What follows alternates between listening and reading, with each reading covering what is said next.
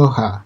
This is Shano Kitani from the Hawaii International Film Festival Online Creators and Critics Immersive Program, and welcome to the HIFF Talks podcast. Today, I am joined by Hunter Naho oikaika, and we'll be discussing the short film she wrote and directed, Seen with Hawaiian Eyes, which was one of the shorts selected for the 43rd Hawaii International Film Festival as part of the Kanaka Maoli Legacy New Hawaiian Docs. I want to start off by congratulating you and your film being selected for the Hawaii International Film Festival, and thank you for being here today. How are you doing? I'm doing good. It's been a really exciting experience so far. It's my first time being at HIFF, and I think it's one that I didn't expect because graduating from college and submitting the film, I just wanted it to get out there. I didn't know what that looked like. And so it's been a great experience to know that it's being seen by the people here. Yeah, I was really excited to see your film selected for this year's lineup. For those listening, Hunter and I went to the same college and studied at the same film school. So I was just proud of you, and it made me really happy to see you and your work recognized by HIFF. And I had the opportunity to attend your premiere screening at the festival, and I thought it was really beautifully directed and had such a touching story. Hunter's film is titled Seen with Hawaiian Eyes, and in short, it's a documentary that follows Lehia, who establishes an indigenous farm with her partner Brad and her father Ricky in order to preserve and perpetuate the Native Hawaiian culture. Hunter, could you introduce yourself and talk a little bit about directing this film and how that experience went? My name is Hunter Naho oikaika. At the time, I was a senior in the broadcast journalism and documentary program at Chapman. And so going into thinking about directing the film, all I knew was that I wanted the film to be about Hawaii and the people here. I didn't know where that was going to take me. There was really no direction. I remember my thesis professor saying like, okay, on the first day, what do you guys want to do? And I was like, oh, so we had to think of this over the summer. And it was really in that moment, maybe it was just like, I think everything was meant to be the way it was, because in that moment I was like, okay, I'm going to pitch to him that I'm going to do it on a farm in Hawaii. And I think he's going to love it because he loves Hawaii. And so I said it, and I ended up scrambling the night after trying to find a farm. I knew some on Maui, but I wanted to find others out there because I just wanted to see, like, I have this opportunity to tell a story about my home. I want to make sure I do the research without just being like, oh yeah, I know a farm down the road. Funny enough, they ended up being down the road, but I didn't know them. And I found them on a Maui News article. And from there, we just clicked. And so directing this film, I feel like it was all in the moment. I don't think everything that I planned to frame my story and how to shoot it, it kind of just happened in the moment. Everything that you see now in post was not what I expected. Them sharing their vulnerability on camera, talking about specifically Koho'olave, that was not the direction that I thought the film was going to take. But as a director or just someone shooting a film, shooting a documentary, is kind of waiting for the unexpected moments and kind of going with that. Yeah, that's so true. Like with documentary, you don't always know what you're going to get, even if you plan everything out. So I'm glad it all worked out and came together really perfectly. So you learned about the farm, and what drew you to the story of Lehia and Brad and the work they're doing on their farm? So yes, like I mentioned, it was that Maui News article that drew me. I just seen this couple that was so young starting this farm. I was like, how did they even do it? And they're right down the street from me. I live in Wailuku, Maui. And so it was kind of this spark, like aha moment where it's like, they're so close to me. They're born and raised here, but they went to the continent, they moved away, and they came back home. And so that was kind of the drive for me, because I felt like I took the same pathway as far as being born and raised on Maui, leaving and trying to find my way back to Hawaii, and they did that. And so that's what connected me to them. It wasn't just about them farming and them planting their canoe crops and indigenous plants. It was really the journey of how they got to where they were that struck me when I read their article.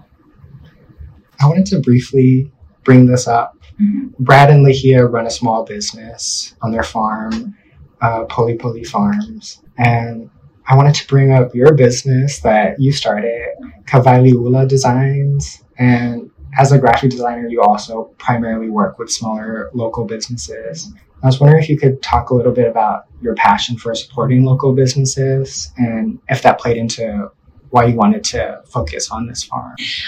Yes, HAWAIIAN Designs. I started also when I was at Chapman. I knew that I just liked to design, and I found in one of my classes that brand designing was something that I liked to do.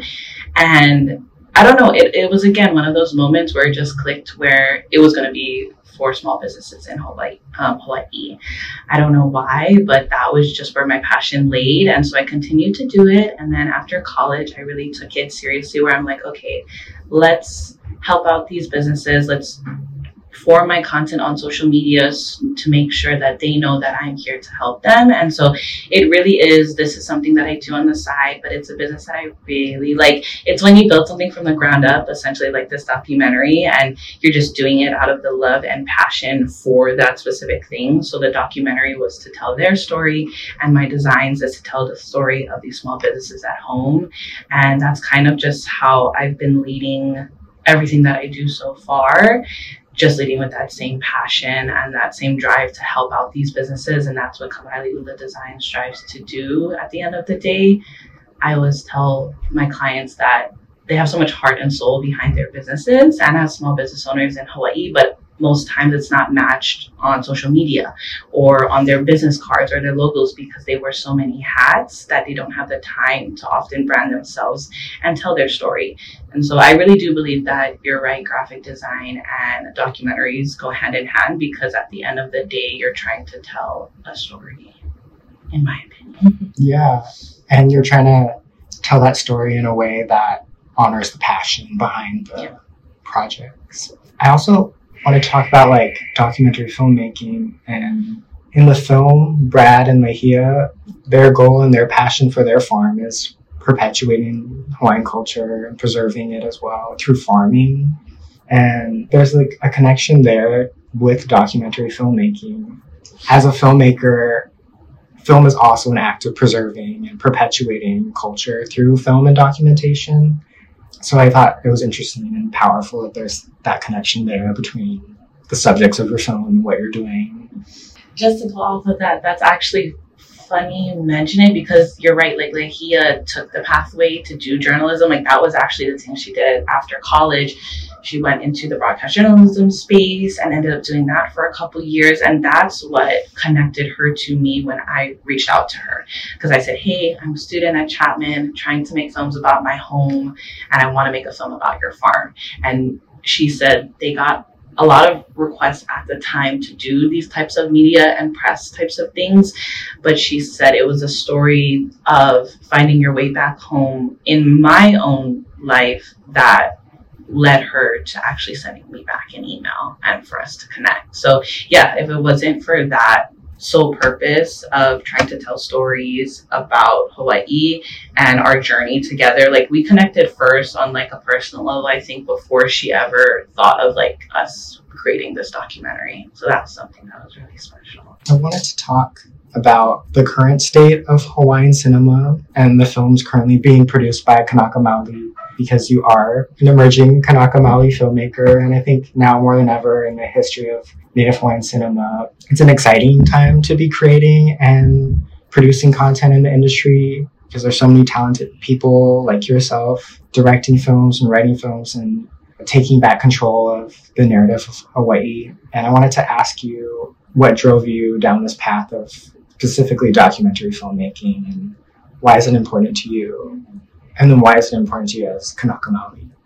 What drove me down this path in the first place, I think, was in high school.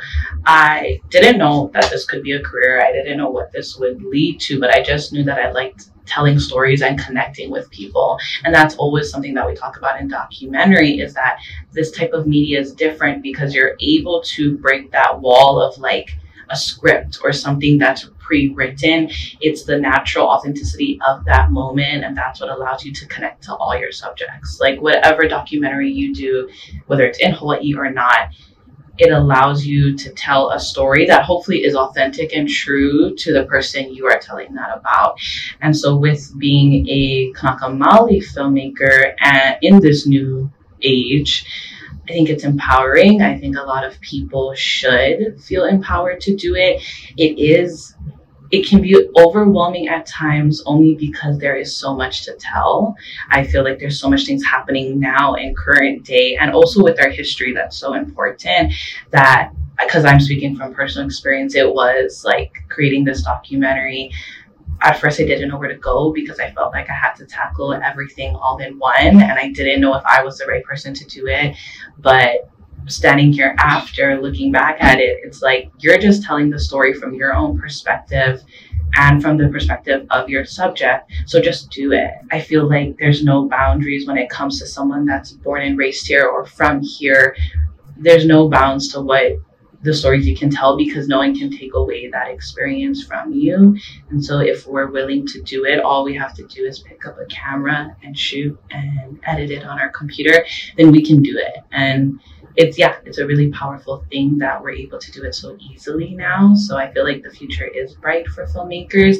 It's just about taking the opportunities, whether that's just your neighbor or someone you reach out to, taking those opportunities and saying, why not? That's beautiful.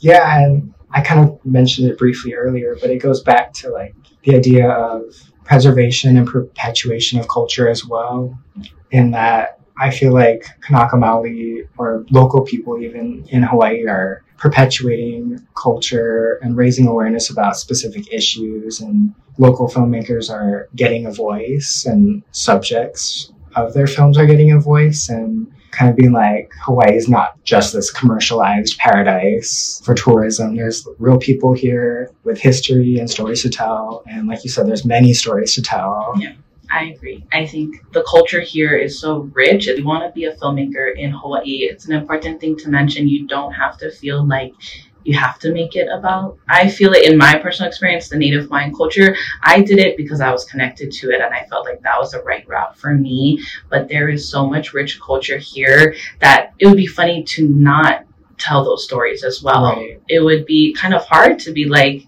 no, we just have to talk about the Native Hawaiian voices. It is so important too. But again, I just feel like the day we are at now, we should be embracing all the cultures here. That's not just the Native Hawaiian culture, because I was raised with my Chinese side of the family, my Filipino side of the family. It wasn't just my Hawaiian side. And I think that makes us who we are today. So you can be a filmmaker and shoot anything in Hawaii, just making sure, again, that your purpose and passion is always true to what you're shooting, and never trying to divert from that or make it something that it's not.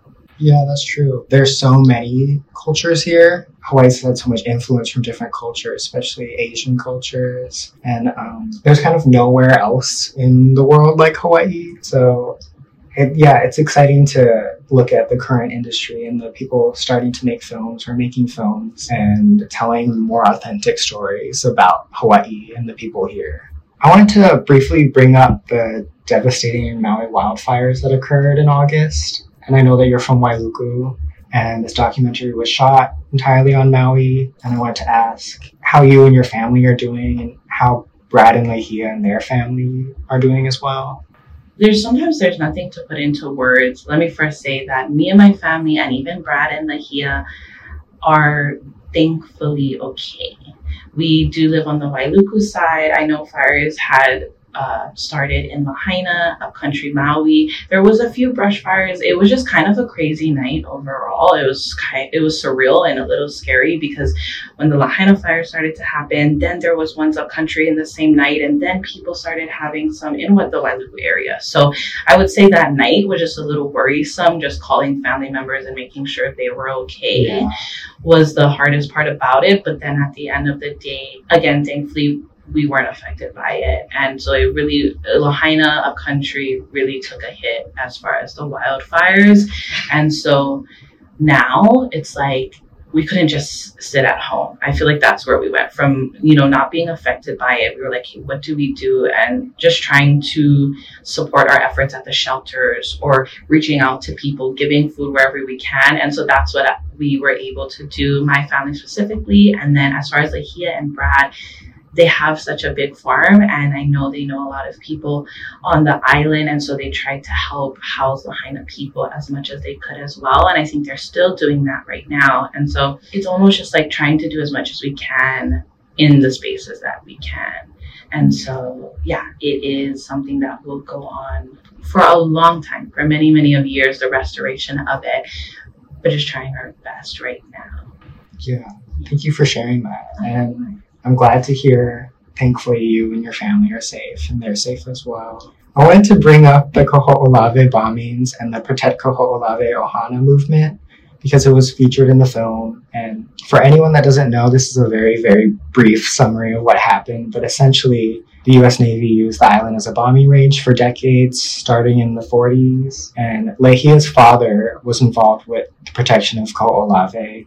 And she talked about that movement, which she described as feeling insurmountable and impossible to go up against the U.S. military, and how that movement inspired her in her decision to start the farm and pivot career paths. And I think there's a lot of events in the history of Hawaii, and even happening today, that continuously exemplifies the resilience of Kanaka Maui and the people here and the community here that is inspirational. And I was wondering if there's anything that inspires you and your passions in a similar way that Lehia is inspired by her dad. One thing that you said was really beautiful was the resilience of the Native Hawaiian people, something that we don't get to share a lot or see a lot, because we see all the pain and the tears and the suffering, or the happy, good times as well, the celebration of our culture, but it is the true resilience of the Hawaiian people. And I feel like for me, it was the people that drove me back home. I mean, essentially, it's my family that took me back here. And I say that because there's just something that clicked for me that wasn't, I don't think that type of feeling of warmth, whether you want to call it aloha, sense of place, for me, I couldn't find that anywhere else but here. Hawaii is a very special place. And if we know how to use our resources and rely on our community, we can create amazing things here and amazing opportunities. So I wanted to be a part of that. I feel like most of the time Hawaii, especially if you're born and raised here, it's looked at as a place that has no opportunity, and we have to go to the continent, we have to go elsewhere. I do believe that going and being able to travel just for a little bit, or being able to go there for college, that was an opportunity and a great experience, because I was able to meet different people, meet different cultures, just like Hawaii is to some people. But at the end of the day, instead of looking at our island as a place that is just this bubble, I feel like now, with everything happening with creative media going on as well, I feel like the focus is starting to shift from this is just a bubble, this is just like so a closed-minded area and I have to move away. I hope that these times changed it into we can really make something good out of what we have.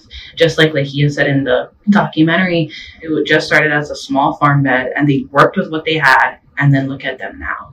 And so that's why the documentary means so much to me too, because I feel like it encompasses that same movement as a big picture of Hawaii. We're just working with a couple small islands of a handful of people compared to the continent. But if we work on what we can over here, I think we can really make a change. And I see that in a lot of individuals, and it's going to take a long time, but if we keep doing it and we have that mindset and we teach the younger generation of that as well, that they don't have to feel trapped. If you want to leave, you can, but if you don't have to. And so I think that's something beautiful that's starting to happen now that I hope continues to be talked about. Yeah, that's beautifully said. And I think a good place to close out. Before we wrap, is there anything you want to add, or do you have any final thoughts that you want to share? Overall, I just want to say, I'm very grateful to have all these experiences, and I feel like for any filmmakers that are wondering, how do I do it? Where do I start? Trust me, I didn't know either. It's just, again, I think I've said this time and time again, putting your all into something and just not thinking about, and it's so hard because I still do it till today, but not thinking about the end goal, just thinking about what you're doing now and trying to do it. because that's where a lot of us stop. Is like, we think of great ideas, we want to do this amazing film, and then we stop because we don't know where to start. It's the process of picking up your camera. It's the process of writing your story and building your network, building your team out here. And that's how you'll be able to, once you continue to work on your craft, the magic will happen. If it's meant to happen, it'll happen. And yeah, it's just a very awesome experience to be a part of HIFF. Mahalo everyone for listening to this HIFF Talks podcast. I enjoyed sitting down and talking to Hunter about her film, Seen with Hawaiian Eyes. If you want to learn more about the film, you can follow Hunter at Kawaili Ula Designs on Instagram. Thank you to Hunter for taking the time to chat, and thank you to the Hawaii International Film Festival Online Creators and Critics Immersive Program for this podcast.